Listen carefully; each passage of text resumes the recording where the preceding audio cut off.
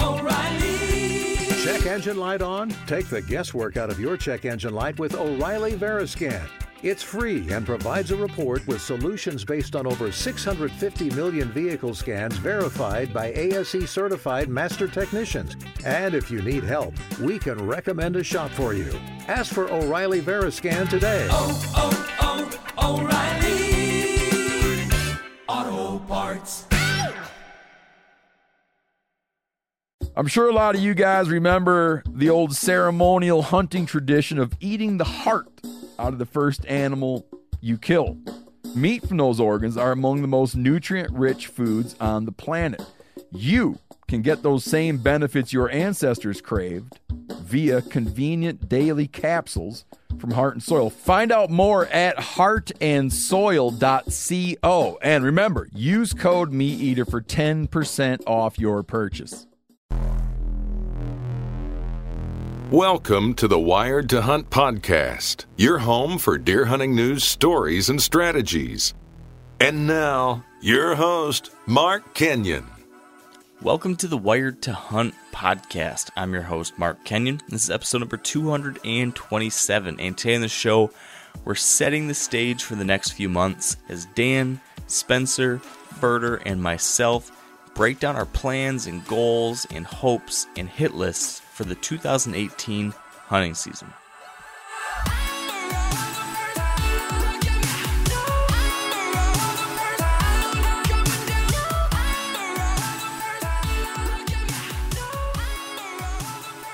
And big thank you to Lacrosse Boots for their support of this episode of the podcast. As I've mentioned before, I've been wearing Lacrosse boots for 15, almost 20 years now for all my whitetail hunting. And this year I'm wearing the new pair of Alpha Burley Pros, and I just got these in the mail recently. I'm looking at them right now, holding them actually, and I decided to kind of go throwback with it this year. You know, over the past few years I've been wearing the camouflage versions, but this one I've got the old green and yellow Lacrosse boot. And there's something about that classic look. That was the very first pair I ever saw when my uncle first got Lacrosses. He had the green and yellow boots. Now I've got those two. It's kind of cool how it's coming full circle. As I've mentioned, these boots are ultra comfortable. They work great from early season all the way through the late. I'm going to be wearing these for Montana whitetail hunting in September. I will be wearing them in Minnesota in the Boundary Waters. I will be wearing them here in Michigan in late December. They're waterproof. They keep you warm. They're about as scent-free as you can get, and they work just great for a lot of whitetail applications. So if you're interested in learning more about Lacrosse boots for yourself, you can visit lacrossefootwear.com. All right, welcome to the Wired to Hunt podcast brought to you by Onyx. And today in the show, I got to say, we have got an all-star cast for you. We have here on one side of the ring, the nine-fingered wonder from another mother, Dan Johnson. On the other side, we've got the one and only Furter Hilliard, regional director for the QDMA. And then the fourth man in this four-way is the bearded baritone from South Dakota, Spencer Newharth. So we got a crowded house here today. But with hunting season just a few weeks away for all of us, I think, or most of us at least, I figured we had to get back to doing our annual goals, hopes, and hit lists podcast, where, Dan, you remember doing these. Probably, I think we did our first 3 years, maybe missed it last year. Does that sound right? Do you remember these? Man, we've done it every single year. Okay. So, yeah, maybe we did every single year. Basically, what I want to do is we're going to talk through, what our plans are for the year, what our hopes and goals are for the year, talk through if there's any specific deer we're after or any specific things we're trying to achieve, kind of set the stage. Because, each year you get to follow along with what I'm doing and what Dan's doing, and, Josh and Spencer, you guys are more and more involved, so I want to kind of share what all of us are up to, what we've got coming down the road. And then, 2 months from now, 3 months from now, when we're talking in November or December, everyone can laugh at us when they hear how wildly we failed in achieving all these goals. So that's what I figured we could do. And I don't know, Dan, are you up for that? I'm always up for it, Mark. That's what I like about you. So I want to talk to you real quick, Dan, because a few weeks ago, like a month ago or so, we kind of did like a little bit of a preview to this kind of thing, because you had gone out and you'd put your trail cameras out for the first time, and I kind of bugged you a little bit about what your goals were, what you might be after, and you said that this year you were going to be after 2 bucks. I think if I remember right, you talked there was like 2 deer you really wanted to possibly like focus on this year. One of them was this deer you called Dork. Yep. I saw, number 1, you've checked your summer trail cameras. Number 2, as I am every year, I don't like you very much because how great those trail camera pulls were. And and number 3, I did see that Dork's back. So can you fill us in on how the rest of the poll went and what you learned about that old buck?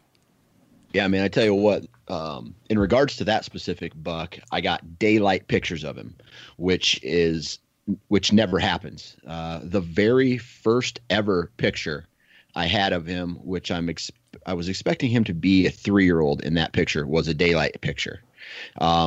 And this last card pull, which was going on 2 weeks or a week and a half ago, I ended up getting more daylight pictures of him.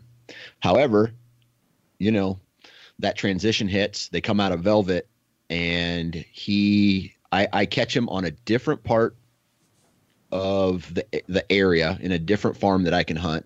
And it's just one of those things, man, where he goes nocturnal and he only visits the areas that I hunt, or at least through trail cameras, when it's nighttime. So it's very difficult for me to get him pegged down. It's almost like I need about 50 more trail cameras to just code, make these giant impassable nets that he has to walk through, and I'll get pictures of him. But until I do that, it's one of those games that I just don't think he's killable on the properties that I hunt. What was his activity on the pictures this year in daylight? Was that on par with past years, or was this like the first time he's been daylight since that very first year? Yeah, first time daylight, period. So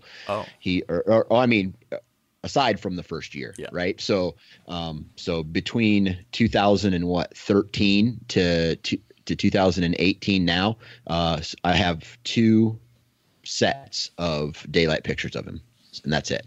Wow. So my farm is not his core area. Right. Now, in the summer, though, is it a lot of pictures in the summer? Like, is it his core summer area? I wouldn't say it's his core summer area. He comes through on maybe a once every 3-week rotation. Gotcha. So take that with a grain of salt. Okay. So if this year you are sitting in one of your stands in November and Dork comes walking by, but then right behind him is, because Dork's a big-bodied old buck, but he, not a whole lot as far as his antlers. Yeah. So if Dork's in front of you, but then like a Boone and Crockett 4-year-old comes walking behind him, and they're both standing right in front of you, do you shoot like the 9-year-old Dork, or do you shoot the 4-year-old bigger racked buck? If I knew I wasn't going to get busted and I had the wind, I'd dude, I hate questions like this, because if I say, I'm going to shoot the older buck, there's a group of people that are like, oh, that's bullshit. He says that now, but the big buck, he'll go after the bigger score. But if I had to choose between them, I would say I would shoot the 9-year-old or the 8-year-old. You know what I mean? So he's like 300 pounds. He's massive. He's only going to score like 140, maybe, but he's got really big, thick brow tines. He's got mass all the way out to his tips, and you just look at a picture of him and you think of a pit bull. And now it's to the point where I bet you he's still 300 pounds, but his back end is starting to shrink a little bit. You'll get that with these older bucks where he starts to look like a triangle. The front end is so thick, and it just kind of tapers off because their hips start to sink in. Their gut comes way up into their chest and or into their back quarter, and it just looks like a pit bull. And I don't know, man. That to me is just as impressive as a booner on your wall. Yeah, that would be pretty awesome to get a chance at a buck like that. I can't even imagine seeing a 9-year-old buck in Michigan. that's like the equivalent of like a 2-year-old around here. Yeah. Oh, that's an old one. So check this out, though. I found a matching set of sheds in about, I think it was 1 point from a straight line from where I found the sheds to where I got this trail camera picture, 1.5 miles away. And I'm not joking. I think I have another 8 or 9-year-old buck to a pair of an 11-point buck that I found a matching set to in 2013, who was on my trail camera this year. Hold on. So you're saying you have a match set of antlers from 2013 Yep, that you think belong to a deer you have on camera this year?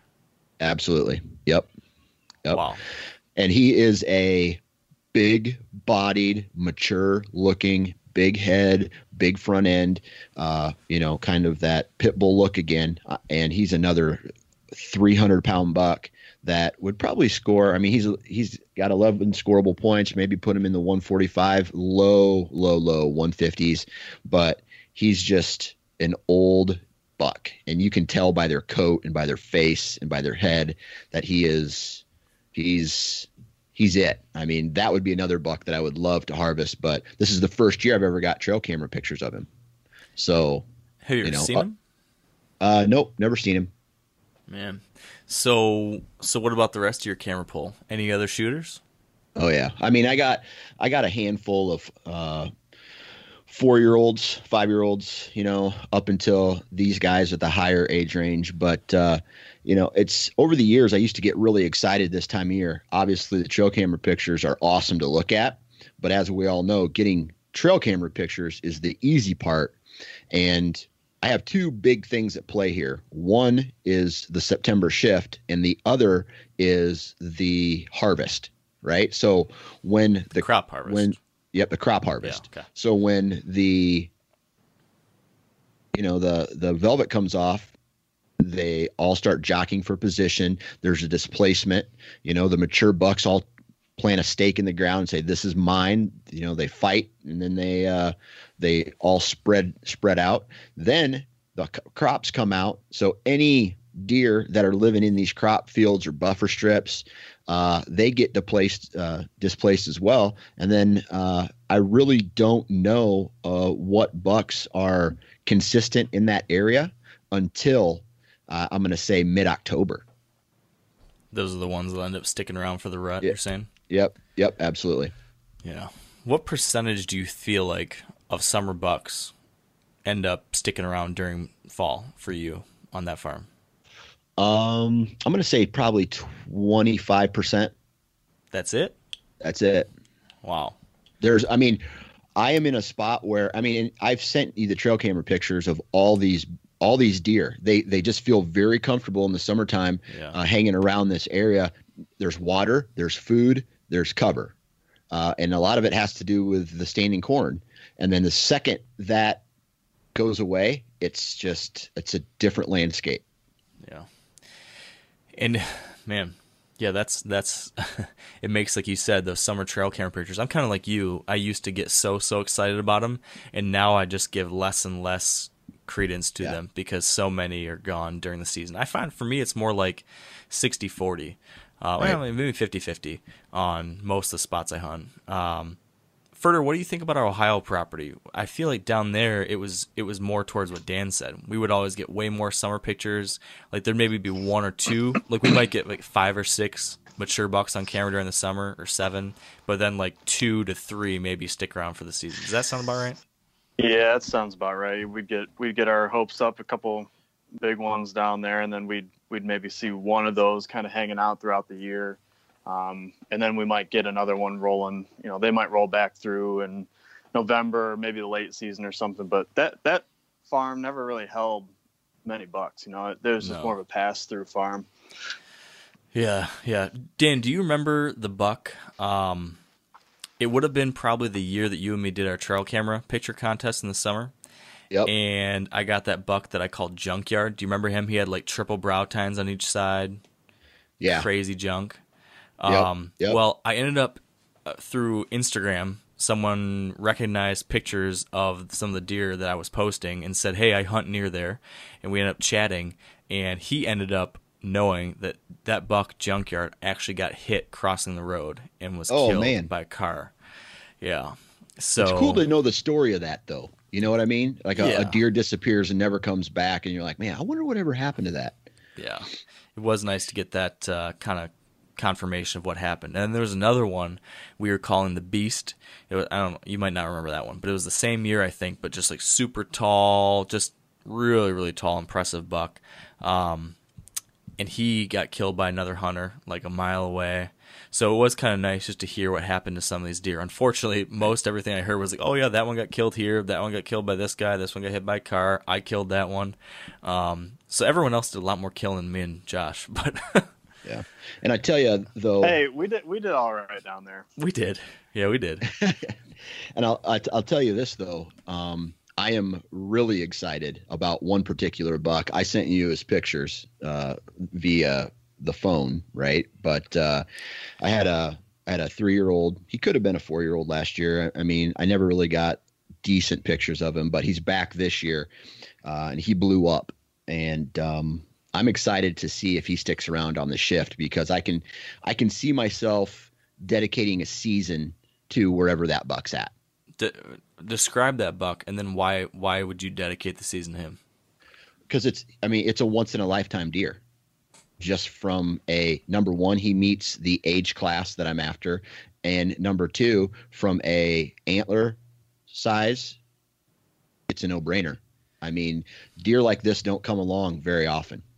So I'm looking at a picture here. I'm pretty sure this is the buck you're talking about, but describe this for everyone listening. Yeah. And so then last year, and then I'll tell you how wrong you are. So last year, he was a mainframe 10 with long brow tines. I'm probably going to put him as a 10. I'd probably put him in the 150s to low 160s as a 10.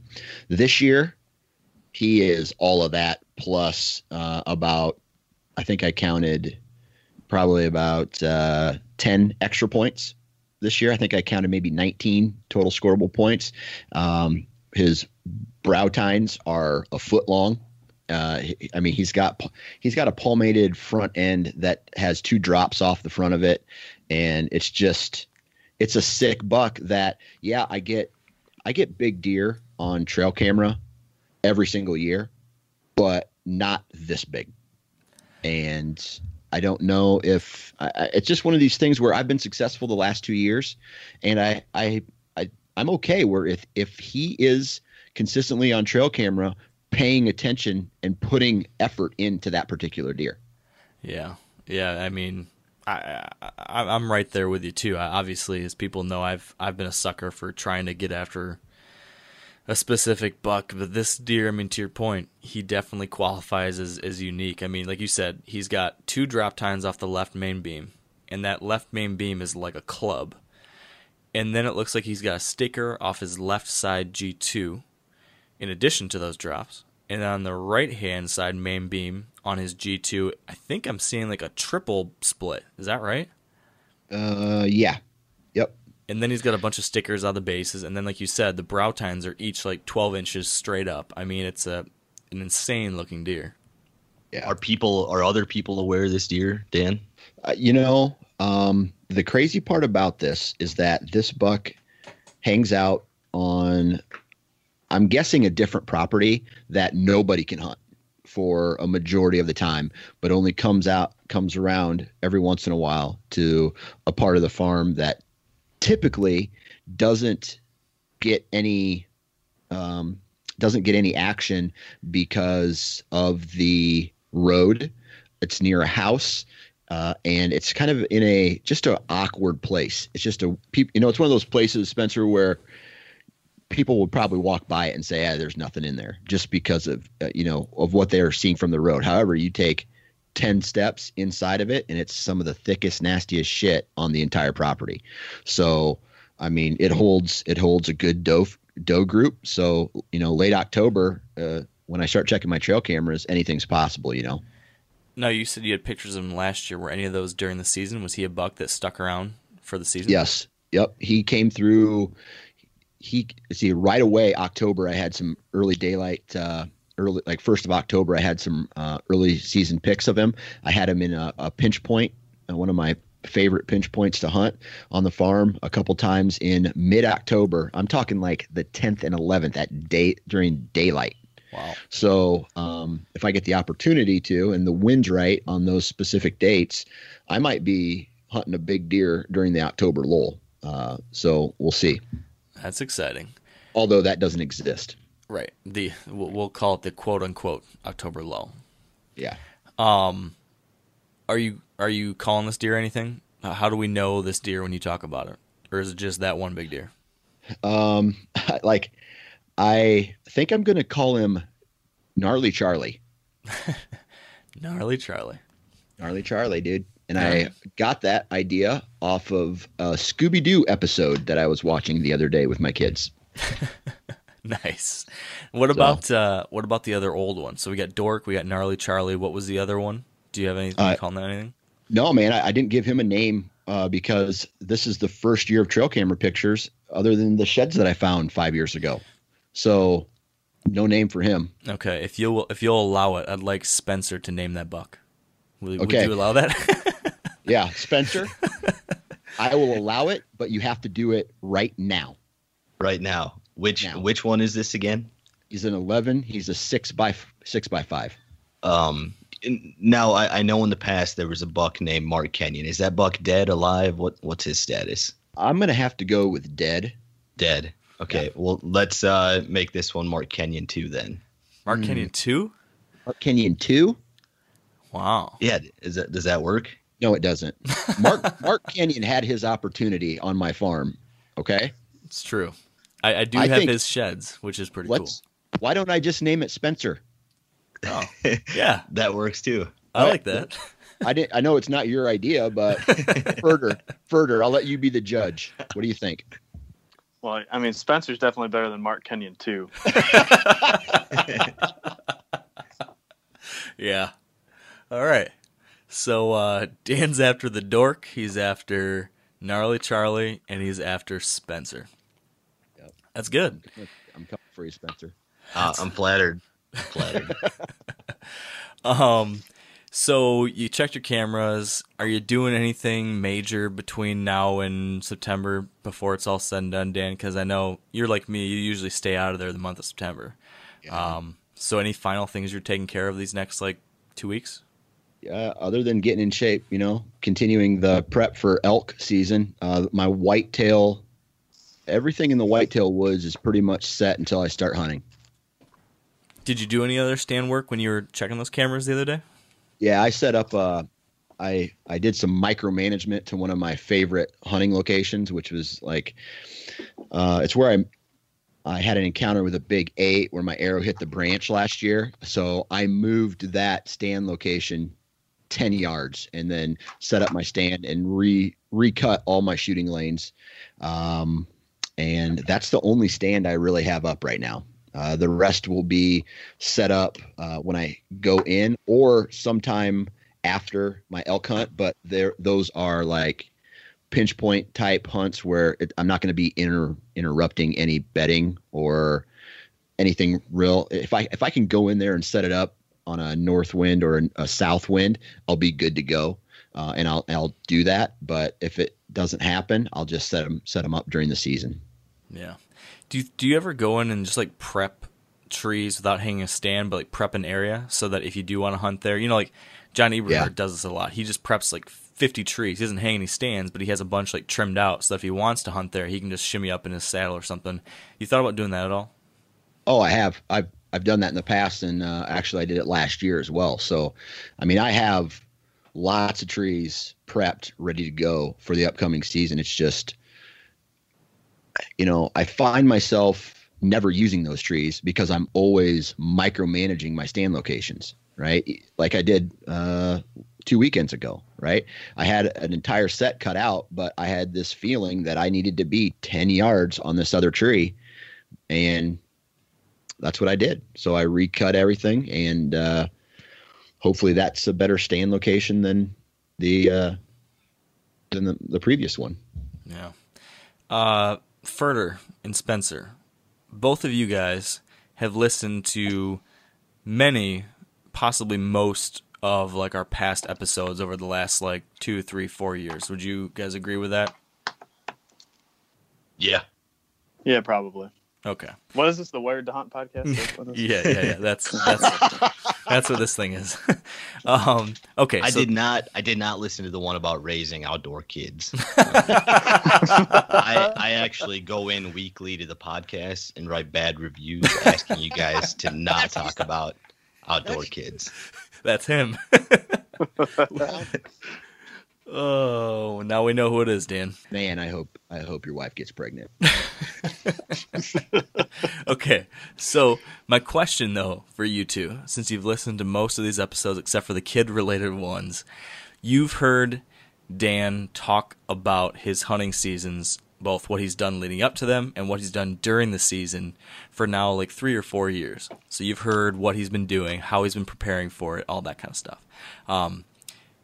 Last summer, we had a guy named Joe Elsinger on the podcast, and he was another guy who had listened to a lot of the past episodes, so he was really familiar with what me and Dan do. And he gave each of us like a piece of advice, or like he kind of said, okay, based on what I know about how you've hunted in the past, this is the one thing I would recommend you think about this year. And I really liked that. It's kind of interesting because people that listen to me and Dan talk, every week over the years, they kind of have this idea of what we're doing, and they've kind of heard us talk through all these things, heard about our mistakes, blah, blah, blah, blah, blah.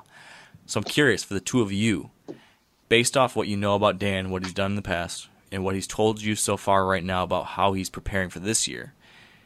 I'll start with you, Spencer. Do you have any one suggestion for Dan for this year, or piece of advice, or mistake he should avoid based on what you know about him and what he does?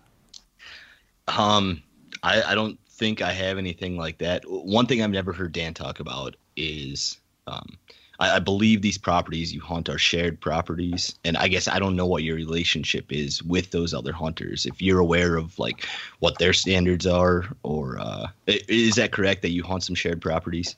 Yeah, all the property that I hunt is shared with right. other So, hunters. Yeah. Like, are you aware of what they're doing, when they're doing it, what they're after, stuff like that? Yeah, I communicate with them before the season is. I mean, they take a week. They have a week-long vacation that they take, and they go after. They're on the same property one of the weeks that I'm there as well. So I just try to stay away from them. We don't necessarily talk about strategy. We talk about. We may talk about it after the season about what bucks are where, and but nothing like if I was sharing a property with like one of my really good friends or my brother or something like that. You know what I mean? We're not exchanging information, if that makes sense. Right. Yeah, I was just curious what your relationship is with those guys, if you think that could be something that changes for you in the future, because I hunt shared properties as well. And I guess my communication with those other hunters is even less than that almost. It can be a problem at times. Like we both show up there and then you look at each other and, have to make an awkward decision then. So, yeah. Yeah, man, I've been there. I mean, we've gotten to the point now where we kind of each have our own locations, our own kind of areas. They only overlap a little bit, but they're less mobile than I am, and I'm okay with where they hunt. I stay out of their areas, they stay out of mine. I'm that guy who likes to go in and deep and be mobile, and they're kind of, hey, let's wait for the last 30 minutes of light to, they hunt closer to the field edges and all that stuff. So, I don't know. It's like our strat. We're after the same deer because they have trail cameras out too. However, they hunt a different style than me. So we're not necessarily overlapping. The only problem I can ever see is maybe if I set up somewhere and they set up somewhere, not necessarily in the relative area, but either my scent stream is ruining where they're at or their scent stream is ruining where I'm at. the deer are coming through one of those scent streams to get to where they're set up. So, but we're both friendly with each other. It's not like, I don't know, it's not cutthroat. I'll put it that way. What about this situation though? Based on what you know about where this person hunts, or these people typically hunt, would you access a property or set up in a property or set up in a spot where you knew, well, yeah, when I head in to hunt this spot, I'm going to have to blow my wind right through where he typically is, but it's going to be good for me, but I know it's going to screw his area up or something like that? Or would you say, I don't want to screw that up for him? That's a great question, because I'm typically the first one on the farm every morning. So I don't really have to deal with that. So you just don't even know. I just don't know. If they are there, I typically am not running through the same, again, my tree stand locations are a little bit different than where their tree stands are. And, I mean, if it came down to it and let's say I had an encounter the past 2 days and I was making a big move to go in after a deer that I felt I had pegged, I mean, man, I'm going to do what I got to do. Would you go into the area that he traditionally hunts? Maybe if I knew he wasn't there. I flank these guys a lot too, right? So they have their tree stand locations, and then if I see the deer working around their historic, because they have ladder stands, they're there, right? And so I will move based off of maybe where they're at, or set up where they're at. So I'm using them almost like a pinch point, right? So I know the deer are funneling around maybe the stand location. I might set up downwind of them, or even further downwind of them, or kind of quartered away from them. So yeah, I mean, I'm gonna go out there and hunt to my best ability. And yes, I'll probably be, I'm not going to go in and purposely ruin any hunts, but if I got a deer pegged, I'm going to go in and I'm going to try to set up on that deer. Yeah. Yeah. You got to do that. Yeah. So you talked about these 3 bucks that we've already talked about. Since we last chatted, I know you kind of expressed this a little bit. You said this might be the kind of season where you focus on 1 deer or these 3 deer. How has that evolved over the last month now that you got Gnarly Charlie? How serious are you about that? Or is it going to be you're going to shoot a 4-year-old? Hey, I'm going to approach every season like I always do, this season like I always do. And that is check out the trail cameras. When I'm going to get to the farm the first evening and I'm going to go check all my trail cameras, the ones that won't be intrusive. I'm going to make a decision on what's showing up. And then from there, it's you start going in and you start putting the pieces of the puzzle together and you start collecting data. And if I see a deer showing up on trail camera, say at nighttime, I'm going to bump in further down wherever and maybe I can get eyes on him. Or maybe I can go in and set up another trail camera, or, this big scrape opened up. Let's put a trail camera over it. There's a lot. I can't say right now because September shift, the harvest, and deer not showing up on trail camera. I mean, that's a big thing. So I have to use whatever I can to make moves. And if I'm not going to waste my time chasing a deer that quote unquote doesn't exist. Yeah. Josh, do you have any suggestion, advice, thing for Dan based on your historical knowledge of him? Because Dan has annual patterns. He's got annual patterns every year. If you check his trail cameras, he's doing the same thing basically. So, do you got anything for him, Fritz? He kind of answered one of my questions. I was going to ask him if he, being on a property where he shares, does he ever use the other guys as to dictate what he's going to do? So he kind of answered that. But then he's probably not going to like me very much about this one. But Dan, have you sat all day yet? No. Well, then that would be something maybe to consider in November. So check this out, Furter. Give that a try. Check this out, Furter. I have made steps to that. Okay. Okay. I bought a pair of hip waders. I'm getting a pair of hip waders. I'll have it before the hunting season starts. This will allow me to access my property via backdoor. And now I feel that if I can come into the property from the back end, while all the pressure in the mornings comes from the front end, I'm going to catch these deer naturally coming back to their bedding areas. And that might be the kind of all day sit type of scenario.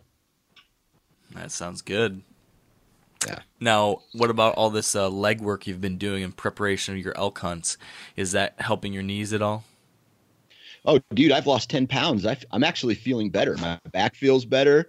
I've been working out more. I've been doing like less like meathead weights and doing more like I've become friends with the rowing machine. I've been running on a treadmill. I've been changing my diet.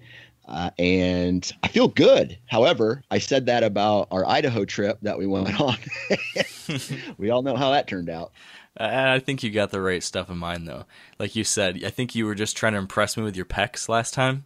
And I think now you got the right stuff in mind. Yep. Me trying to impress you with my own body. I had to share a tent with another man again last week, and it reminded me of you and me. I had to tell him that story.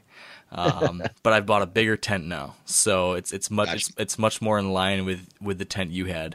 Now that I've got a family of 3. So yeah, man. All right, let's take a quick break to thank our partners at onX, and they are the producers of the onX Hunt app, which is in steady use on my mobile phone. You know, just last week, for example, I was driving around in the evening, scouting some back roads, looking for velvet bucks, and I ended up getting eyes on a really nice deer. Really big, tall 8-pointer with like 7, 8, 9-inch brow tines. And after I saw that buck, I was curious about 2 different things. Number one, I wanted to know who owned that property, and I was actually able to see that on my onX Hunt app. And then number 2, I wondered how far away this deer was from a property that I already could hunt.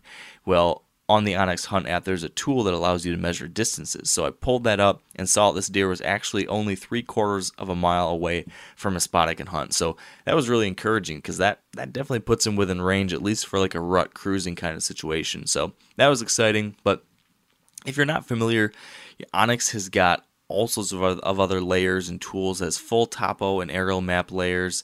It also has private property information, public land borders, things such as current wildfires, layers that show recent timber cuts. Most recently, I saw they've got a partnership now with the QDMA where they are showing a layer that will actually outline where CWD is present, which is an important thing to know for testing purposes. So this is all really good and helpful stuff. And if you would like to learn more about onX, you can visit onxmaps.com or search for onX on your favorite mobile app store. And if you want to get 20% off your purchase, you can use promo code WIRED. That's WIRED to get 20% off.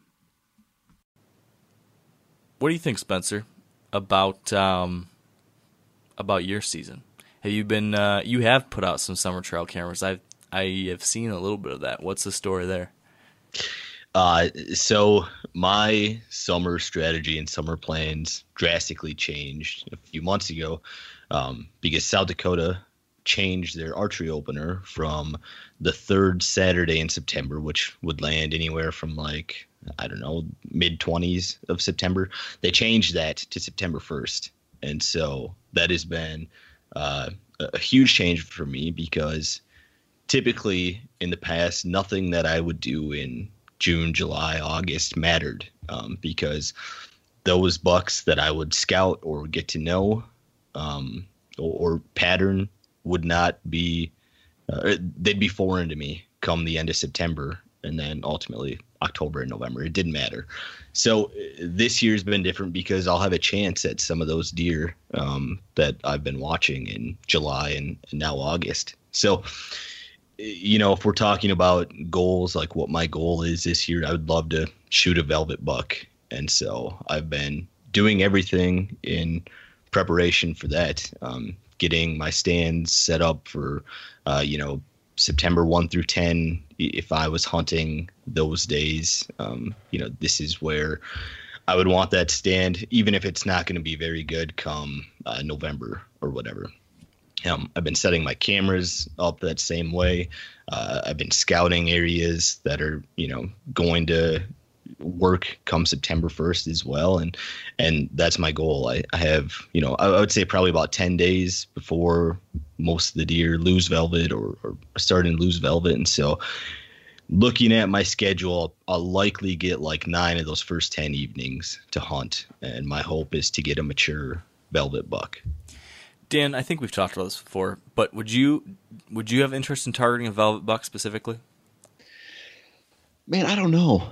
It's like this time in my life, it just depends on the circumstance, right? Because I would like to not shoot a velvet buck, but however, it depends on the trip, right? If I'm going to South Dakota on the first week of September, and that's when I have the trip planned, well, I may encounter one, and I better be prepared to shoot a velvet buck. Or like these guys who are going out to the high country for mule deer, right? So a lot of them are successful before the weather kind of comes in and shifts them off of wherever it is that they're living. So yeah, I don't know, man. It would have to be a game time decision. What about you, Furter? I don't know. I don't really have it as like a goal to go shoot a velvet buck, but it'd be cool. I guess if I'm doing North Dakota, I guess I wasn't really even thinking about that. Just I haven't hunted in September at all for whitetails, so I guess I need to totally ramp up my game if I'm gonna do that and be ready for that. Hey, Spencer, I got a question for you. I talked about in Iowa, we have this shift, right? As soon as they come out of velvet, their patterns changed. Where you hunt, do you notice a shift in September as well? And do you think that by them moving that season date up, you're going to be able to still catch them on their summer pattern? Yeah, absolutely. And that's why I said that in the past, nothing that I would do in August would be relevant become like September 24th or whatever. I would say definitely once you hit like that September 15th time, your bachelor groups are broken up, the velvet comes off, a lot of bucks go nocturnal and just things change. And I would say that there's a few times where I hunt that the deck gets reshuffled with as far as what the deer are doing and what deer are around. And I would say that's one of them mid-September. For us being the pheasant capital of the world, once pheasant season opens, that changes a lot of things as far as where deer are bedding. And so that's another time that the deck gets reshuffled.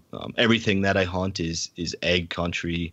These properties are not managed for deer, or the farmers are not even thinking about deer when they're doing things. And so it happens again when crop gets harvested or when cattle get moved out of a pasture into a feedlot. And that's usually like end of October, beginning of November. And then the rut, it happens again. You lose deer, gain deer. And then once we get into December and things get really cold and snow is on the ground, that's one of the biggest shifts as well that we have because, like I said, properties where I'm at aren't managed for deer. And so the food sources can become kind of limited and the deer really congregate in some specific areas.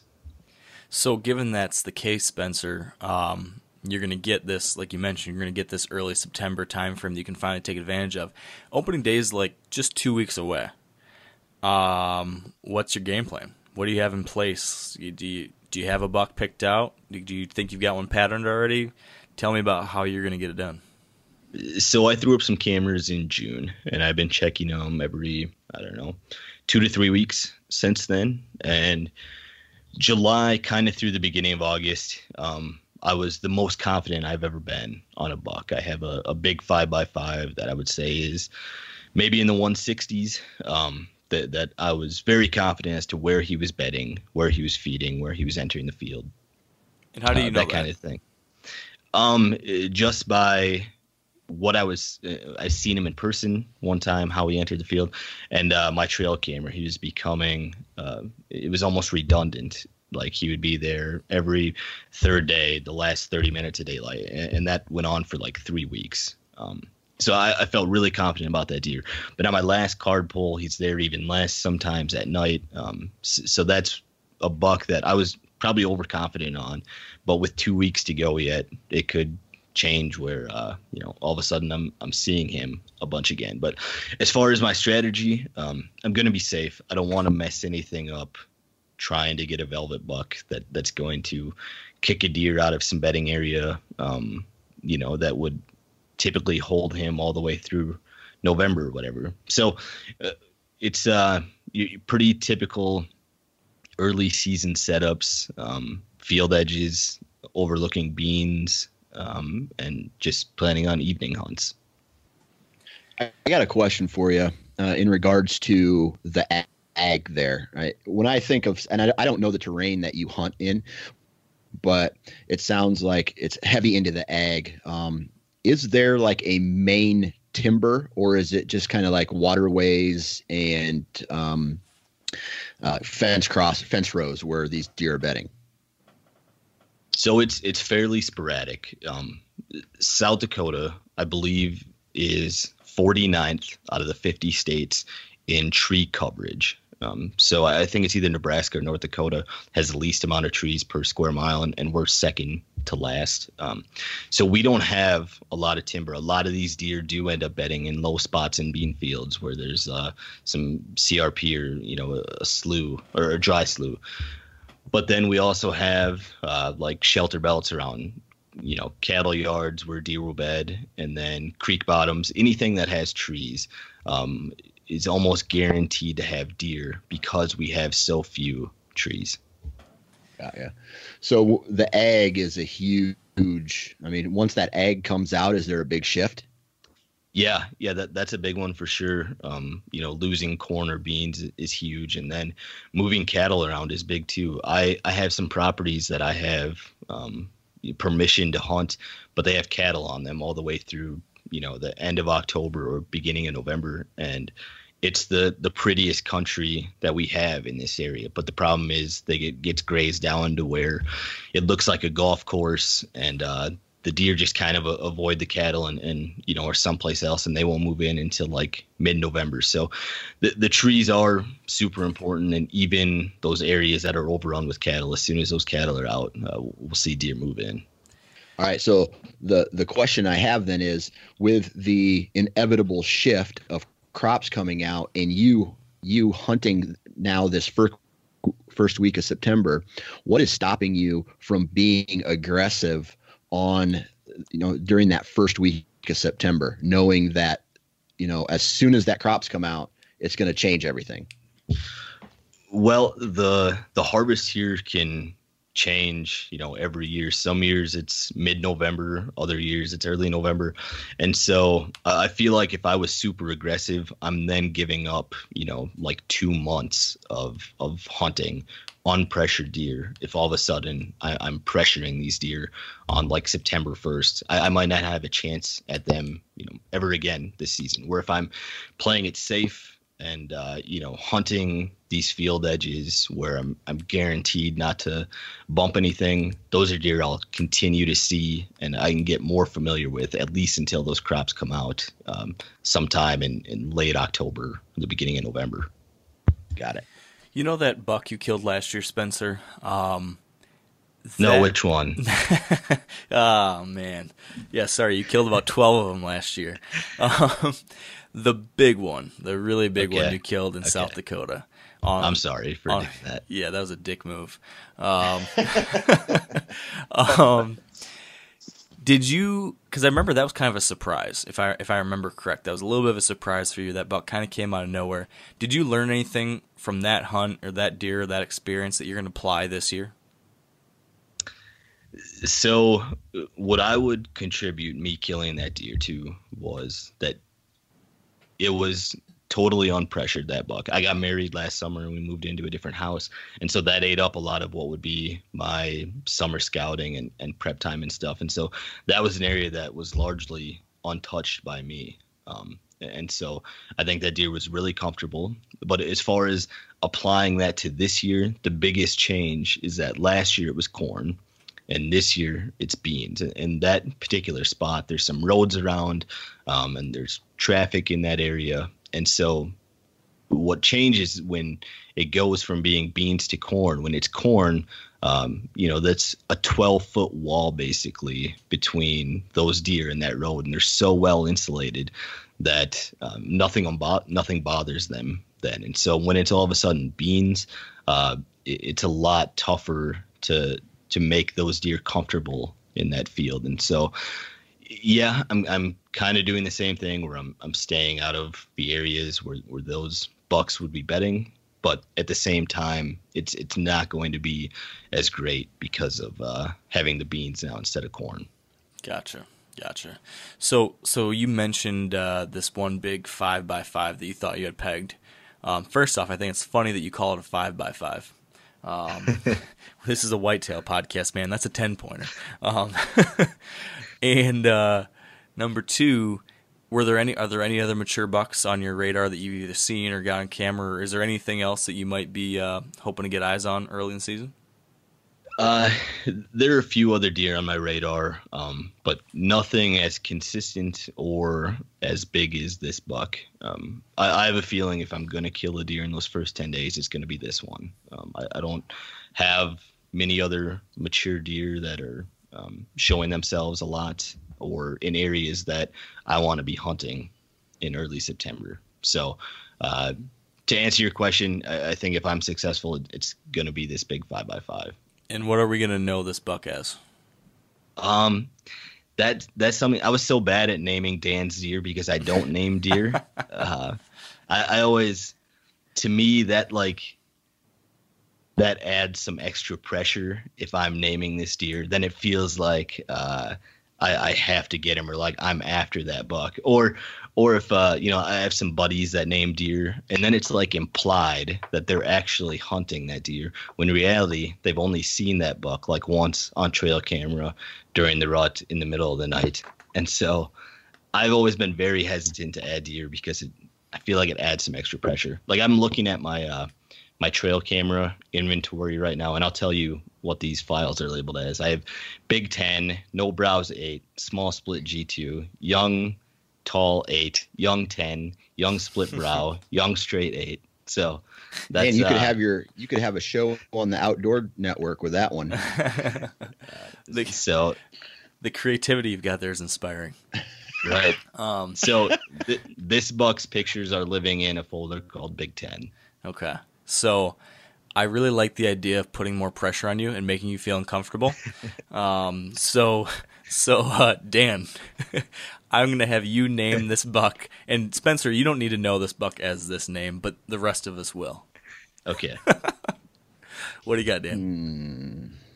You could name it Dan. Dan, yeah. No, give me an estimated score on him. What do you think? I would say like 163. Okay. How old?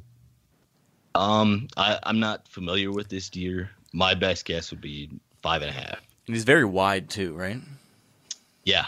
He's wide and he is almost perfectly symmetrical, but he has a split brow on one side. Okay. What's your favorite movie of all time? Forrest Gump. Ooh. Okay. There it is. Bubba. No, that's dumb. God, I'm so sorry I even said that. Just name it. Just name it Forrest. Okay. Got it? I'm changing the name of the file right now. Perfect. Forrest. I was hoping you were going to say Jenny. Forrest, that'll be good. All right. Now, Spencer, you've got a whole slew of other trips, though, right? What else are you doing as far as hunts this year? So South Dakota is fairly liberal with their tags, and so right now I'm sitting at 4 South Dakota buck tags, and I'm in line to maybe draw 1 or 2 more. We'll see. There's still some applications to be processed. Those all whitetail? It varies, and so I got to think about this. The 2 archery tags I have are labeled as any deer, so this could be whitetail or mule deer, but primarily where I hunt, it's whitetails. So it would be a shock to me if I were to put an archery tag on a mule deer, but I have that option. And then I got to think. One of my rifle tags is also an any deer tag, but again, there aren't any mule deer around. I've seen 1 in like the last 5 years. And then my other tag is an any whitetail tag, and that is in an area that's probably about 50-50 mule deer whitetail. So if I don't get any other tags and I were to fill these 4, my guess is they would all be whitetails. Do you have any preference?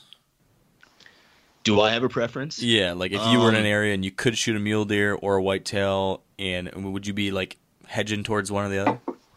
I've shot quite a few whitetails at this point, and not as many mule deer. That I would probably prefer a mule deer, but at the same time, like a lot of people keep telling me, like, whitetail hunting isn't enough. Pretty soon you're going to want to elk hunt, you're going to want to mule deer hunt and bear hunt and all that stuff. But I have not gotten to that point yet. I am so happy, like, shooting 140-inch whitetail that I would have a hard time passing one for a chance at a mule deer. Yeah. What were you going to say, Dan? Is that the same for non-residents? Can they get 2 tags too, or is that just for residents? Yes. South Dakota tags are guaranteed for non-residents. It's not a true over-the-counter system where, like, you would drive to some gas station and buy your tag once you got in the state. That's not how it works. You have to apply online, but you're guaranteed the tag.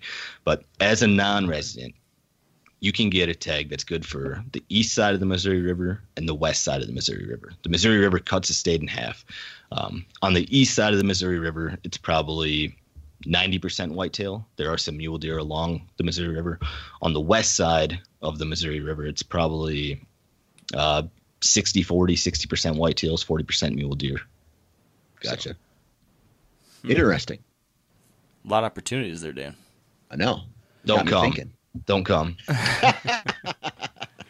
You've done a very poor job of hiding the success that you've been having out there. So, secret's out, Spencer. So where else though? I know you're going to some other places, right? Okay, so I have 4 South Dakota tags. That'll eat up most of my time, and then I have some open invites to, like, come hunt Kentucky or Oklahoma that I might do. But for the most part, I'll be focusing on South Dakota. I should draw a rifle antelope tag. I'm gonna go archery antelope hunting this weekend. And then I'm also going to be applying for a bison tag. So there's a good chance that I don't leave the state, but I'll still be busy. You got to tell us about the bison tag. I know you told me about this like last week over the phone or something, but tell us what the deal is with that hunt. So we have, I believe it's like the third largest publicly owned bison population in Custer State Park. That's at the foothills of the Black Hills in the western part of the state. And they give out like 50 tags each year. It might be less than that. Maybe it's like 30. I don't remember. But getting a tag isn't super hard. You're able to draw sometimes with like 4 or 5 points. So once you do draw, you have a certain amount of days that you are allowed to go hunt at like the end of October. And your tag can fall into like 2 categories: non-trophy bison or trophy bison. And so because of the cost, I would be getting the non-trophy bison tag. And when you get out there, you have to have a biologist with you that approves of you taking a shot at or harvesting a specific bison. So that's what it would be. And because these things are in a state park, they're not super wild. Like, it'll honestly probably be one of the easier hunts that I would ever do. It would just be special because it is bison, and I would probably try it with my bow. What differentiates this trophy versus non-trophy classification? I think age structure. So I think the biologists there are very familiar with what an older bison looks like versus a younger bison, and so I think you're going off the width of their horns. Are they called horns on a bison, right? Yeah. So I think you're going off the width of that, or maybe if there's like a younger male that's problematic, that he's running off a bunch of females or something, that they would have you try to get that one or whatever it might be. That I'm not super familiar with. I just know it would be a smaller bison. So you draw a bison tag. It's sometime in that last part of October. What happens if it's the night before your bison hunt and you happen to check your trail camera picture and you see that forest is moving in daylight, and you've got the perfect wind and conditions the next day, cold front, the wind's just where you want it, maybe a high barometric pressure, whatever it is you like, whatever your flavor is. Would you still go on the bison hunt because you got that tag and it's the special hunt, or do you say, I got to put that on hold because forest is ready to go?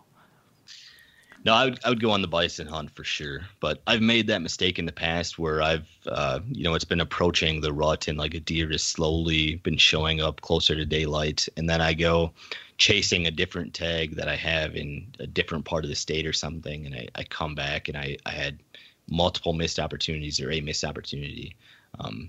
That's something that I consider with other tags I have, but that wouldn't be the case with the bison tag. Yeah. Dan, do you have, now this isn't quite as applicable, but given what you know about Spencer, other than telling him that he should have kids, do you have any recommendations for him this season? That's a joke, dude. Don't have kids. Are you kidding me?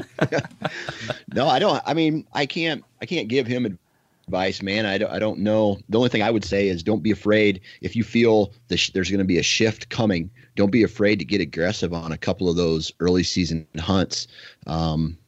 Maybe even if it has to be like a quick run and gun inside a timber line to catch him maybe a little bit before daylight. I don't know.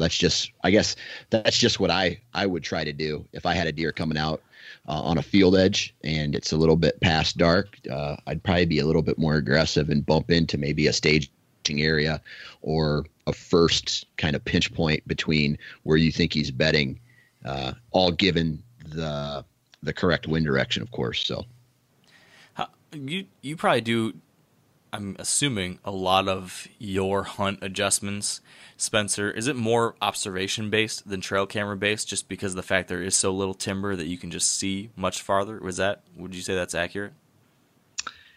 Yes, I would say that if I'm moving a stand location mid-season or something, it's because I was hunting a different stand and saw a buck using a different trail or in a different area. I don't get a ton of relevant information from my trail camera. So yeah, I would say that it's mostly observation based. Yeah. I love hunting places like that where you can see far, because number one, it's a huge just tool. Just being able to observe from a distance is so helpful, and that's a harder thing to do here in a place like Michigan with so much timber and flat land. There's just not a whole lot of great observation points, but I love going to places, like out west where you can see so much further like that. I mean, that's just fun. It's just fun, too, being able to see deer, lots of deer, and observe that movement, even if it's out of shooting range. That's just cool. So I'm jealous of you from that perspective.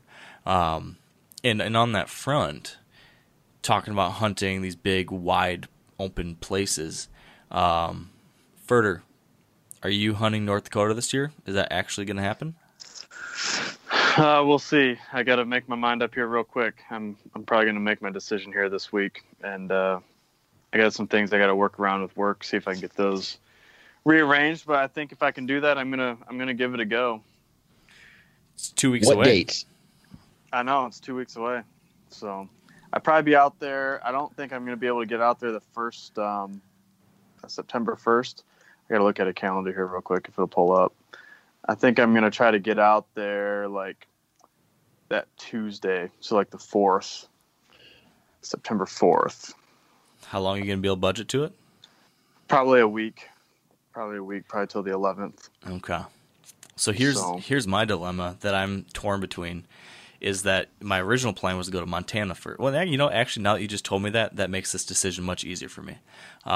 Because if you were going to go there for opening day in North Dakota, I was seriously considering joining you there, just because it'd be fun to be hunting together for a few days, and then hopefully fill a tag in 3, 4, 5 days, and then still have time to go to Montana. But if you're not going to be there to the 4th anyways, I'm just going to go Montana first and hope that I can get it done there, and then maybe by the time I get it done, you'll be just arriving or only starting there. So Yeah. that could work. Yeah. What do you How think? long are you going to be out there for? I have from like September 1st through the 10th that I've kind of budgeted for that hunt, Montana hunt, and then, now that you're going to Yep. Dakota, I'm going to try to make it happen, make it work to sneak over there too. So have you been thinking about it anymore? Have you thought through? Have you looked at any more maps? Because I've been looking at it on Onyx. I've just been looking at that stuff a lot here and out there. Just trying to figure out some places. I got a pretty good idea of where I want to go, where I'm going to stay and camp and all that good stuff. And then some of it's just going to be get out there. I'm probably not going to hunt the mornings. Just use that time to do a little scouting or do some glassing and see what I can figure out, where they're going, where they're coming from, and then try to set up on them in the afternoon and kind of do a little bit driving around out there and kind of ground truthing the stuff that we weren't able to get to when we went out and shed hunted. Yeah. So you're going to be mobile. You're going to be kind of running and gunning, right? Didn't you? Yep. You've kind of put together a new mobile setup this year, isn't that right? A little bit. I'm just kind of tweaking it from what I had. I was just so sick of like carrying sticks on the bottom of my backpack and making all sorts of noise, and they never stay together. So I got some of those. What are they called? The talons, Mark? Is that what they're called? The talons? The stick talons. Yep. Yeah, so I got those. I'm gonna strap them on the back of my tree stand, and hopefully will be a little bit easier. I was thinking about maybe getting some like individual steps and just be a little bit more lightweight. But then I got to thinking, I don't feel like strapping up 10 or 12 steps every time I'm going in. And I've got the muddy sticks with the kind of the rope attachment system that I really like. They're quiet. They're easy to use. But they're just a little clunky getting in and out. So I'm hoping those stick talons will work well for what I want. And I got a new tree stand last year. I got the XOP Vanish, I think it's called. Really like that. Really comfortable, really light, easy to get in and out and up in the tree. So I'm just trying to fine tune that. And I think I'm where I want to be. But then you got me thinking about trying a harness a couple of weeks ago when you had that podcast talking about the harness stuff. Mm-hmm. So now I'm toying around with that. So I'm probably just going to stick with the tree stand. But, man, the saddle stuff is really intriguing. Yeah, I still haven't gotten mine, so I'm hoping I'll have one of them in time for that hunt. But it is really a very intriguing option. So what are you thinking for that hunt? What's your goal there? What are you gonna shoot? I mean, anything that would be remotely mature. I mean, I'd love to kill a 3.5-year-old. That's kind of my goal.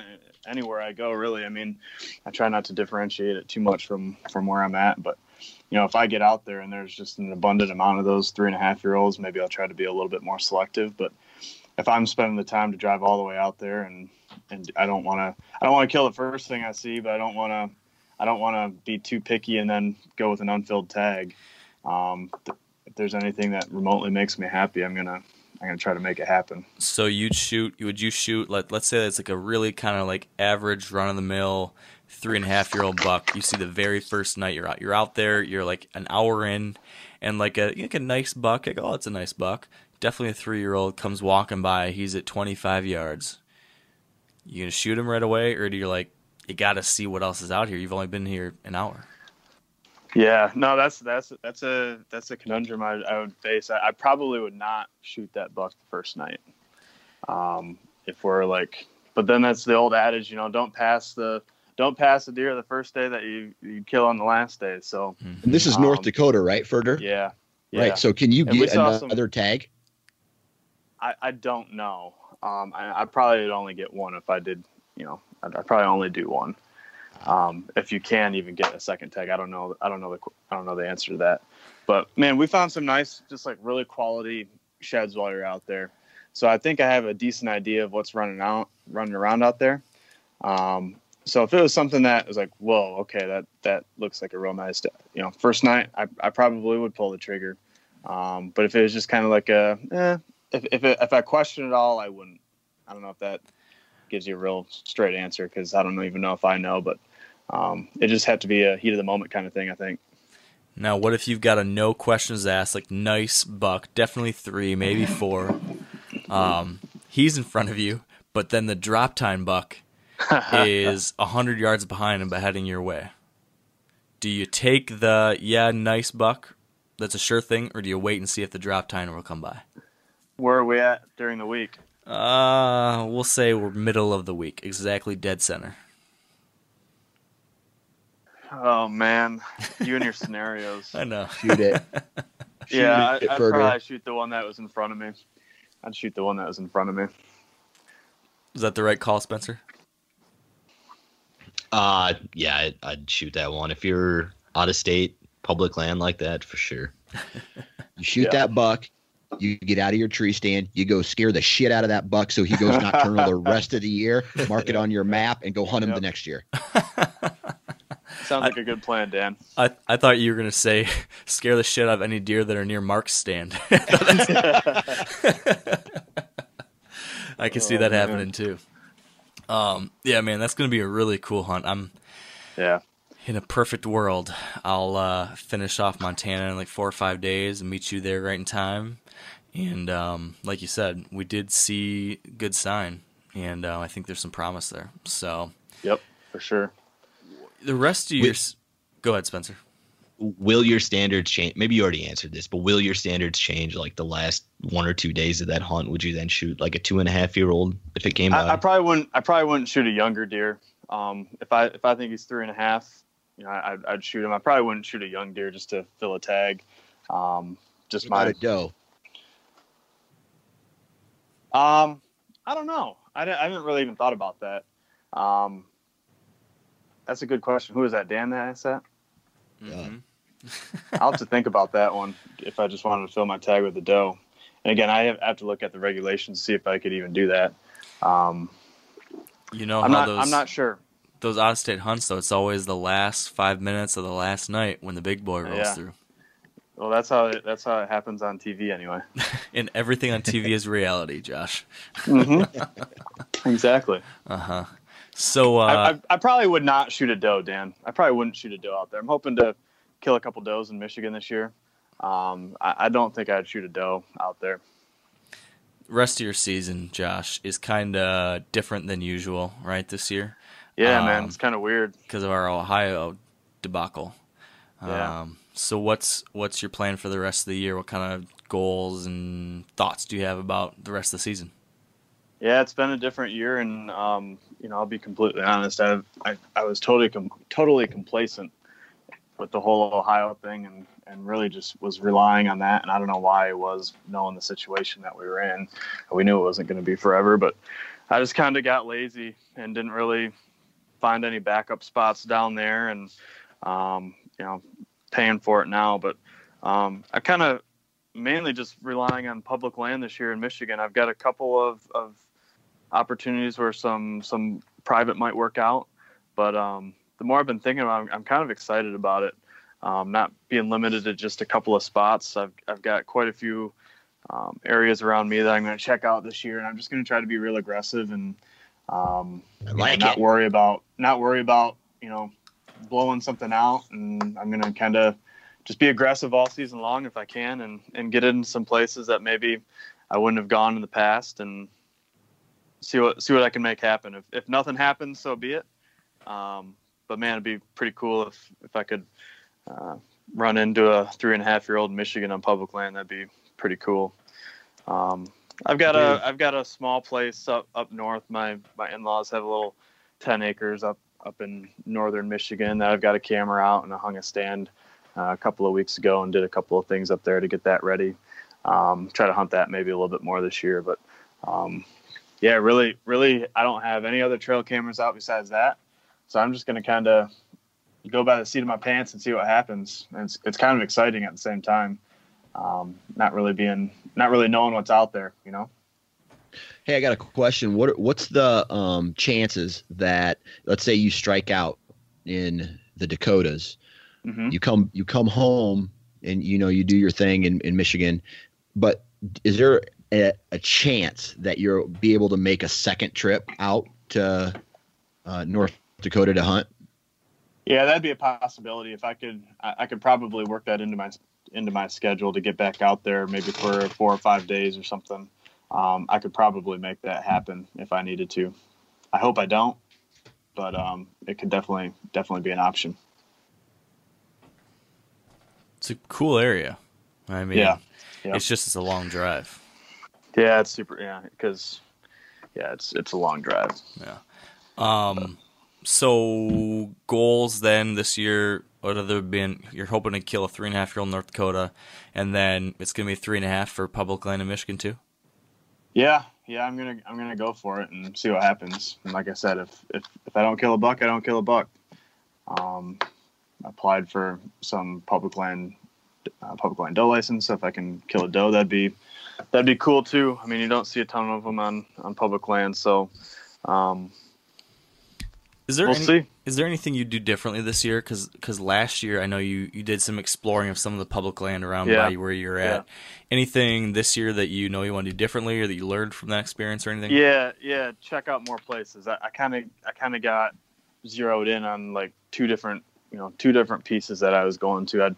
I'd move around while I was there, but I want to go check out some of these other spots that I've looked at on maps, and now I've kind of walked some of them. So I don't want to be committed to just one spot or two spots. Just be willing to kind of go outside of my comfort zone and check out some new areas. Yeah.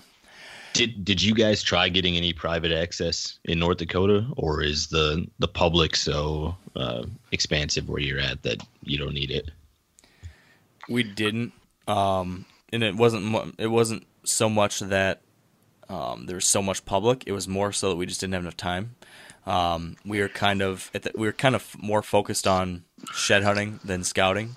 And we had 6 days or whatever, and we figured out hit these main public spots we wanted to, and then we also wanted to check out this stuff in Montana.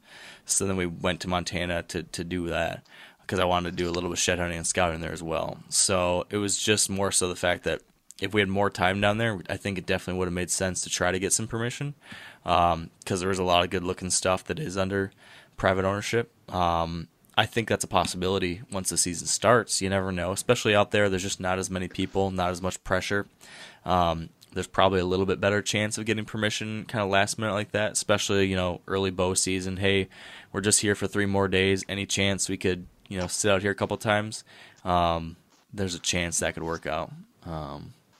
But kind of like you said, Josh, hopefully you don't need to do that. But if we do, I believe that North Dakota is a purple fence post state where if it's not posted no hunting, that you can legally trespass. That's probably not very helpful with like archery equipment, but maybe that would give you an indication of landowners that are, possibly open to hunting. If their land isn't posted, that would give you better odds of, finding a place that you could get permission for. Yeah, that's such a weird thing to me. Like I've never would even think about that, because just in Michigan or wherever else, you would never think that that'd be okay. But for those that aren't familiar with that, can you explain that, Spencer? So there are some states, and it's fairly random. I'm not even familiar with which other ones there are. I think maybe one of the Carolinas is that way. North Dakota is that way. And then there's like some parts of other states, like in South Dakota, for example, there are some areas where if the property is not posted no hunting, that you can then legally trespass and hunt that property. Now, the regulations are more specific than that as far as what's allowed and what's not allowed, but that's kind of a simple way to put it. And there's also some areas that if the property isn't posted for no hunting, that it's also acceptable to paint your corner posts purple, which then indicates no trespassing. Wow. That's unique.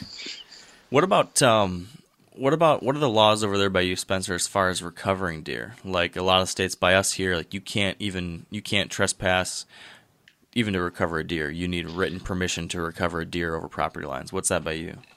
So to recover a deer, you need permission. But where I'm at, it's very small town feel. You know all the landowners around you. You probably know where they live or know their phone number. And on very rare occasions, I would say people have problems with that. But otherwise, it's, usually as easy as a phone call or a go and knock on their door and they say, hell yeah, go get it. Yeah. We have some other unique laws too because of our pheasant hunting. Like I believe you're allowed to make unarmed retrievals of small game like a pheasant if it lands on private property. Some people would get that confused with like deer recovery laws, but as far as like a deer goes, to cross a fence line or go into another property, you need to have permission. Interesting. It's hard to keep track of this. All the different states have so many different ways of approaching that kind of stuff. It's just another reminder to me how like every time you hunt somewhere new, you really need to like scour the regulation books because every one of these states has got wonky different things like that. You can't make any assumptions, I think is probably the one thing you should always remember. Yeah, so I know a few people who have hunted North Dakota in the past or had family in North Dakota, and what I've been told is that it used to be really great for that, that not a whole lot of landowners had stuff posted. But once the oil boom happened and you had a huge influx of out-of-staters that were living there for, 6 months, 12 months at a time, and a lot of them were early 20s men or whatever, that a lot of ground then became posted after that. So I think the North Dakota strategy of hunting like that has changed like in the last decade or so versus what it was like in the early 2000s. You would have had a lot more opportunity. But that's just weird to think about. And maybe that'll flip again here as the oil industry kind of leaves North Dakota. All right. Huh. That is an interesting thing to think about. I have it pulled up here. This is from the North Dakota Game and Fish website. No hunting is allowed without permission from the landowner or leasee on private lands in North Dakota that have been posted. So there we go. But if it's unposted, fair game. If it's unposted, yes. Okay. I believe. Look into that more before you go after a deer on private land. But Yeah. I believe that's the case. Okay. All right. That's good to know. Good little tip there, Spencer. Thanks for that.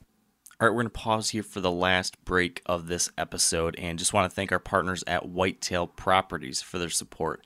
And we are back today with another one of my quick YouTube recommendations. They have this Land Beat YouTube video series where they're getting all sorts of different advice, recommendations as far as hunting and property management, all sorts of things like that. And in one of their more recent videos, it's titled Fall Food Plots, Great Mid to Late Season Hunting. Whitetail Properties land specialist Tom James walks us through what he likes to plant in small woodland food plots. He likes to combine a cereal grain like oats or cereal rye and brassicas. And I love that combination too. That's something that I use on my own food plots. And in this quick video, Tom explains why that works so well, how he does it.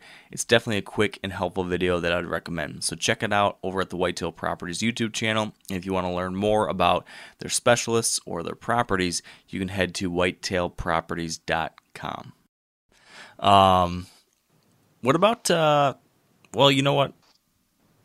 We better wrap this up a little bit here. We got to talk about my goals and some things going on.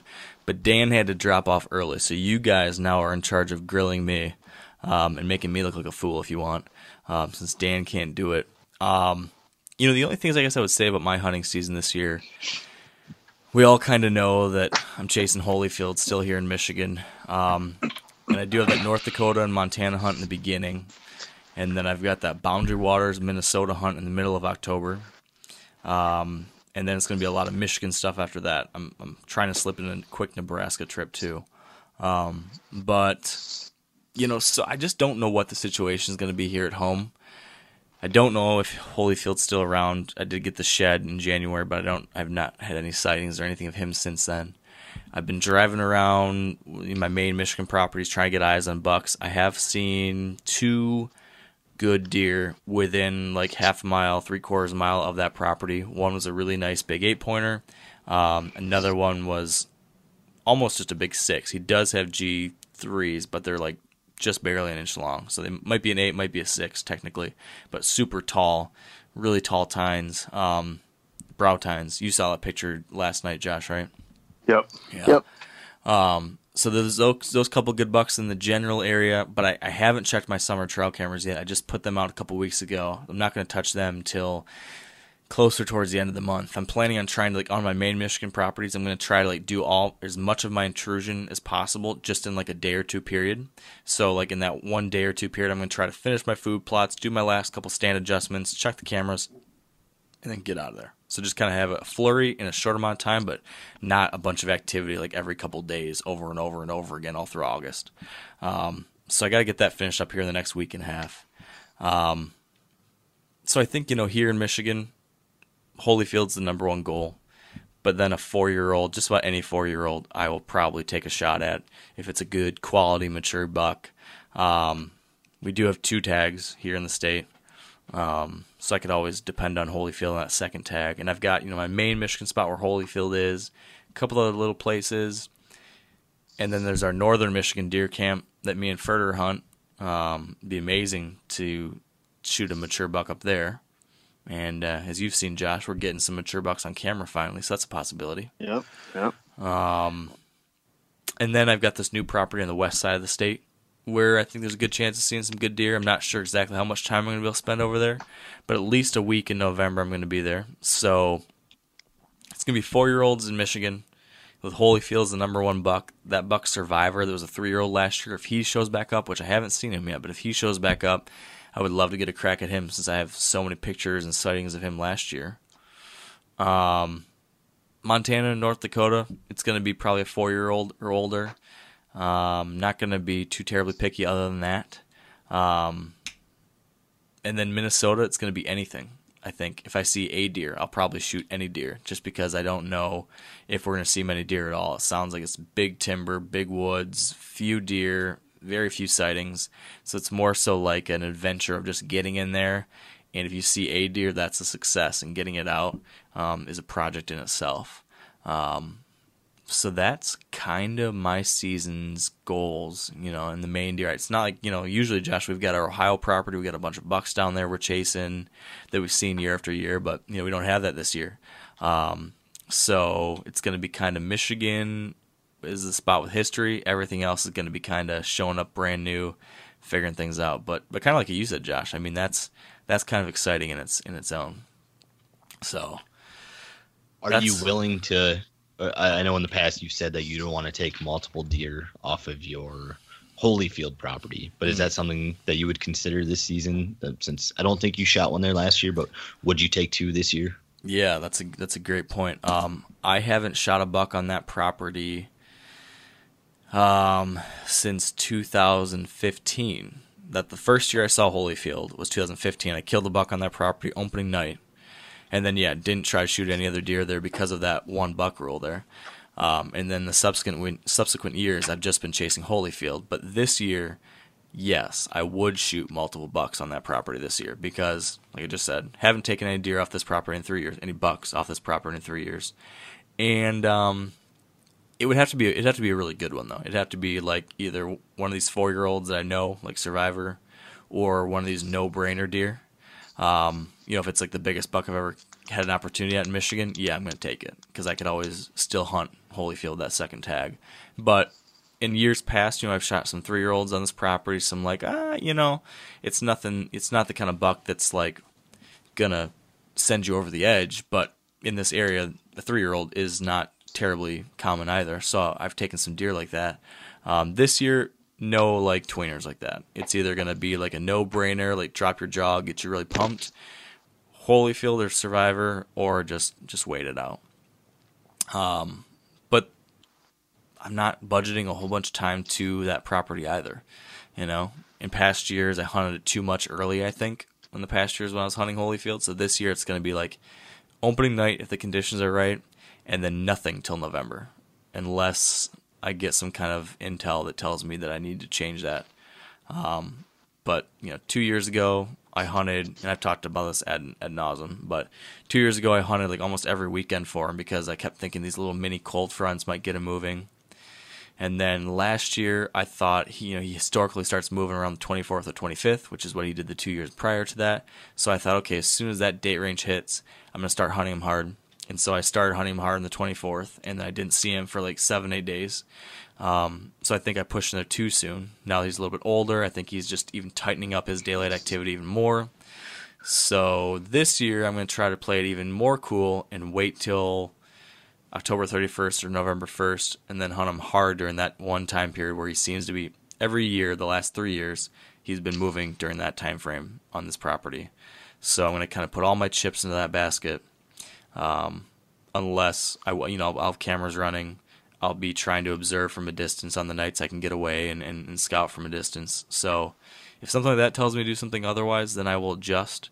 But that's kind of what I'm working with. And, I've been making all sorts of different stand adjustments and property adjustments, doing a few things differently with my food plots this year to try to make those a little bit better.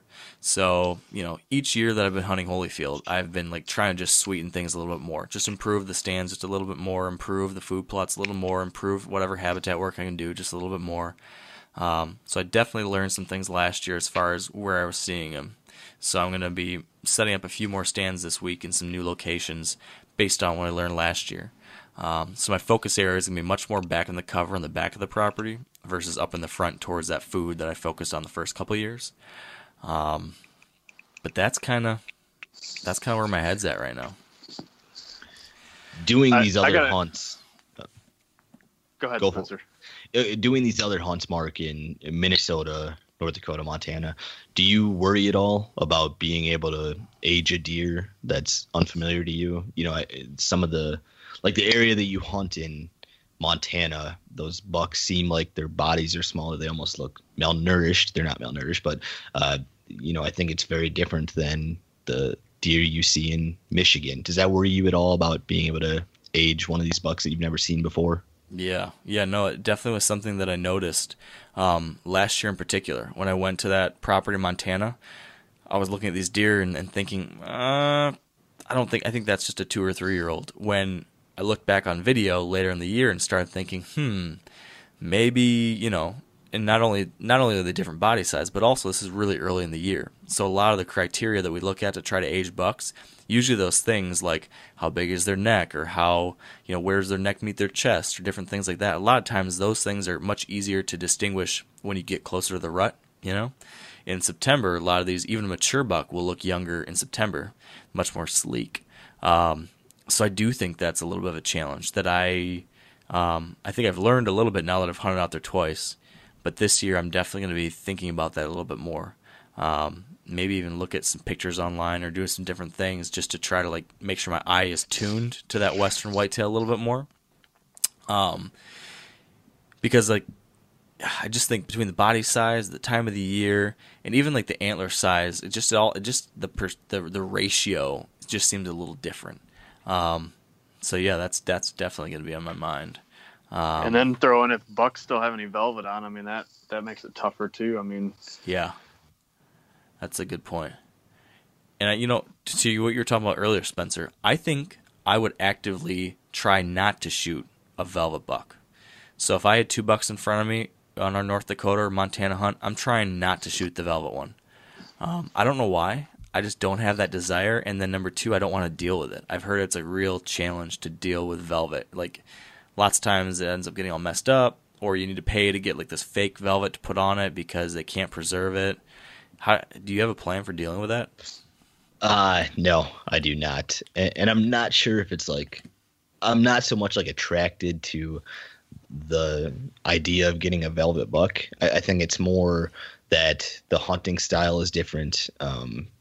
Just that time of year sitting at a tree stand is so different when it could be 85 degrees and there's mosquitoes and stuff. And just that their pattern is different, that they're still potentially on their summer pattern. I think the challenge of something brand new like that is appealing to me. And it's less about the velvet.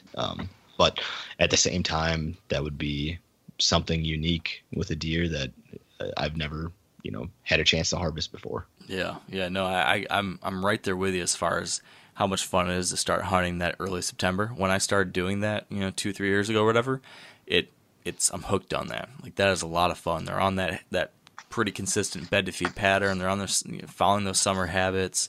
It's a cool time of year to be out there. This is my third or fourth year now doing it, and I think Josh, you're gonna feel the same way. So it's awesome to get out there at that point. Did you have another question, Furter? I got a couple questions for you, and this is from Michigan.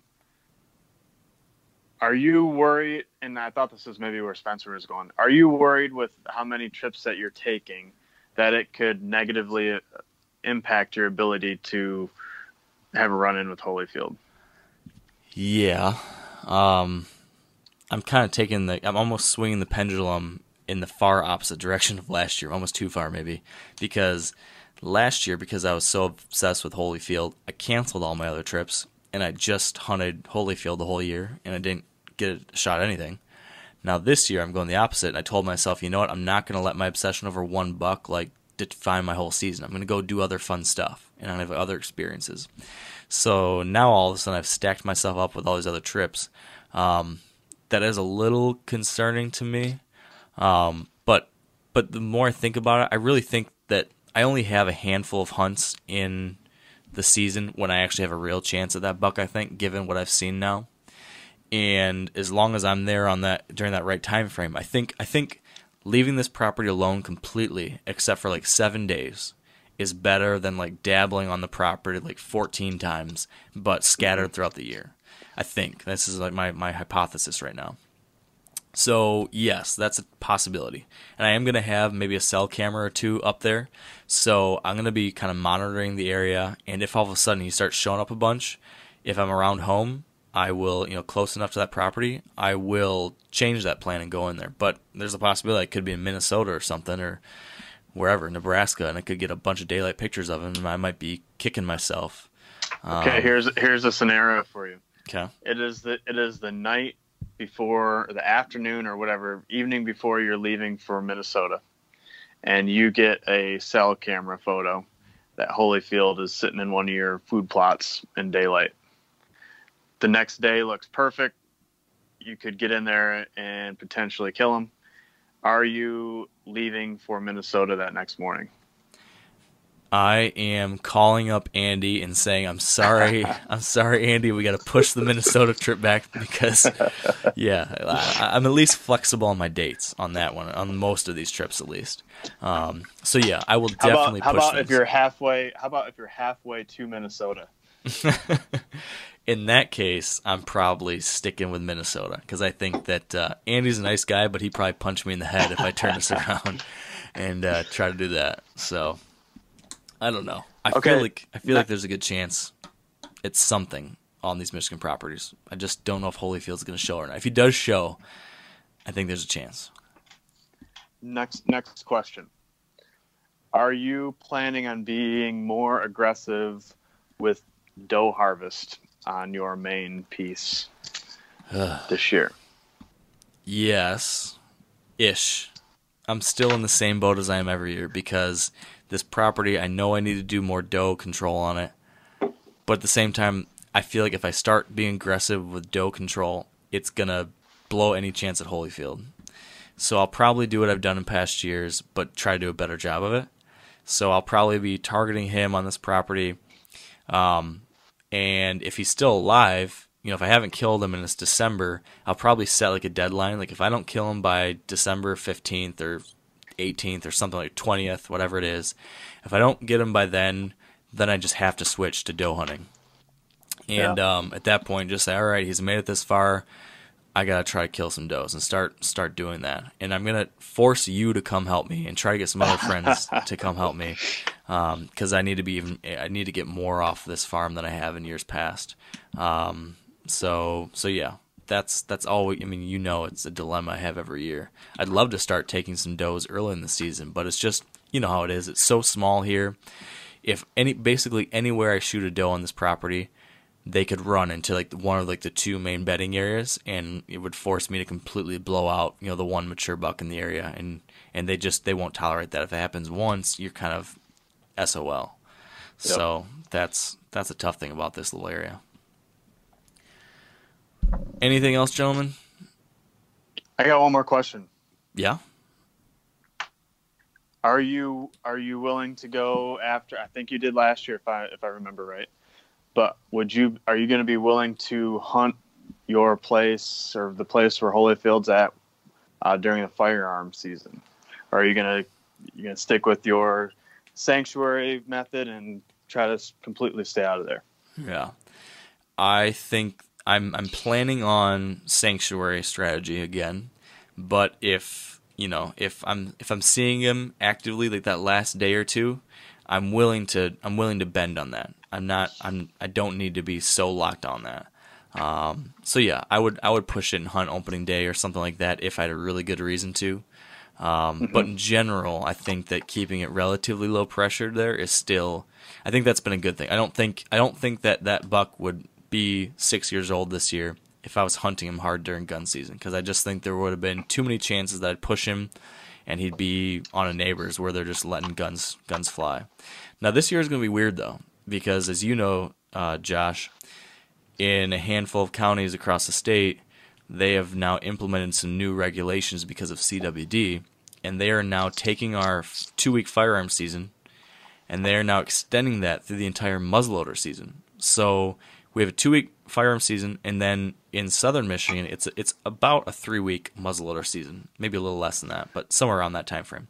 Now that's all going to be general firearm. So there's going to be almost a 5-week general firearm season where I hunt. And Mark, can you clarify one thing on that? That's for a 16 county CWD management zone. It's not everywhere in the state. Yes. And not all of southern Michigan. There's 16 counties where that's going to be. Yeah. You can find that all on Michigan's DNR website. Yeah. So that's the counties where CWD has been found, and then all the counties that touch them, right? Basically like surveillance areas that they set up that they want to get more deer tested on. And yes, most of them do touch counties where CWD has been detected. Yeah. So that's one of the new things we're going to be dealing with this year. I have some concerns, just selfishly about how that's going to impact like my own personal hunting. I worry a little bit, but at the same time, as you know, Josh, you've heard all the different controversy around these new regulations. There's been a lot of people worried about it, upset about it, lots of opinions about what's happening. I was going to try to get into all that today, but maybe we'll save it for another time because we're kind of running out of time. That's a podcast like all on its own, probably. Yeah. And you should probably get some people that are much more versed in it than I am, or have some more background, have a biologist a couple of biologists on that could really go into it. Yeah. But yeah, there's been a ton of drama over it, and there's just a lot of passionate deer hunters here in Michigan, and a lot of people that have been working for a long time to see some good change here, and may not be the case right now. Yeah, we will see. So I'm going to say we wrap this one up here because I've got other things I got to run off to actually, but we have got, Josh, your number one goal is to kill a 3.5-year-old in North Dakota or public land Michigan. Would you say that's it? Yeah, that's it. Yep. And Spencer, your number one goal is to kill Forrest or a yes. buck like that. Would you agree? Yeah, a mature velvet buck. Okay. And my number one goal is to kill Holyfield. And Dan isn't here, so we can make up a goal for him. But I'm going to say it's probably to kill Gnarly Charlie, I guess.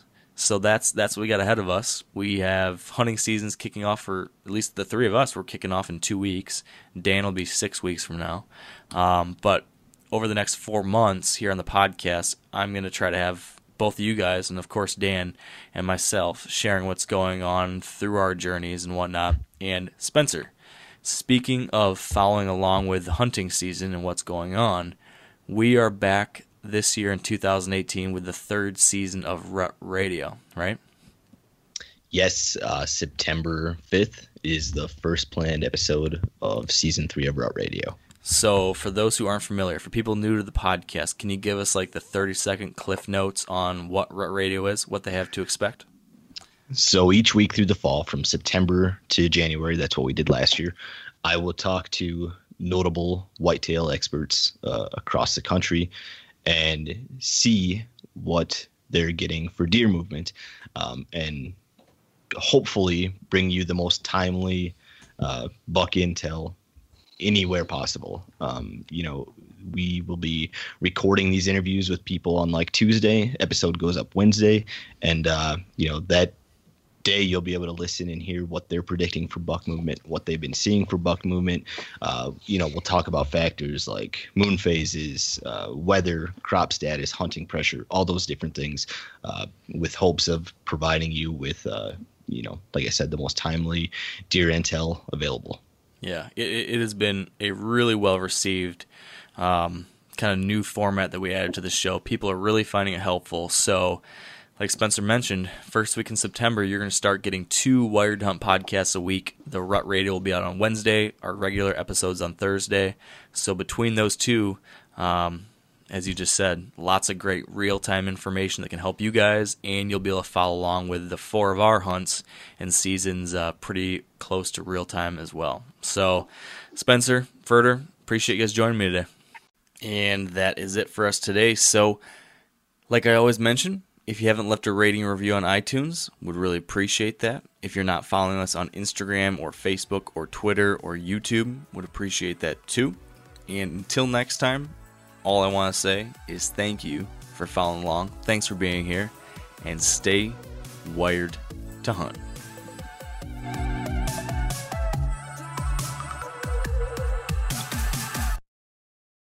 I'm sure a lot of you guys remember the old ceremonial hunting tradition of eating the heart out of the first animal you kill. Meat from those organs are among the most nutrient-rich foods on the planet. You can get those same benefits your ancestors craved via convenient daily capsules from Heart and Soil. Find out more at heartandsoil.co. And remember, use code MeatEater for 10% off your purchase. Outdoor adventure won't wait for engine problems. Things like hard starts, rough performance, and lost fuel economy are often caused by fuel gum and varnish buildup. Seafoam can help your engine run better and last longer. You simply pour a can into your gas tank. Hunters and anglers rely on Seafoam to keep their engines running the way it should the entire season. So pick up a can of Seafoam today at your local auto parts store or visit seafoamworks.com to learn more.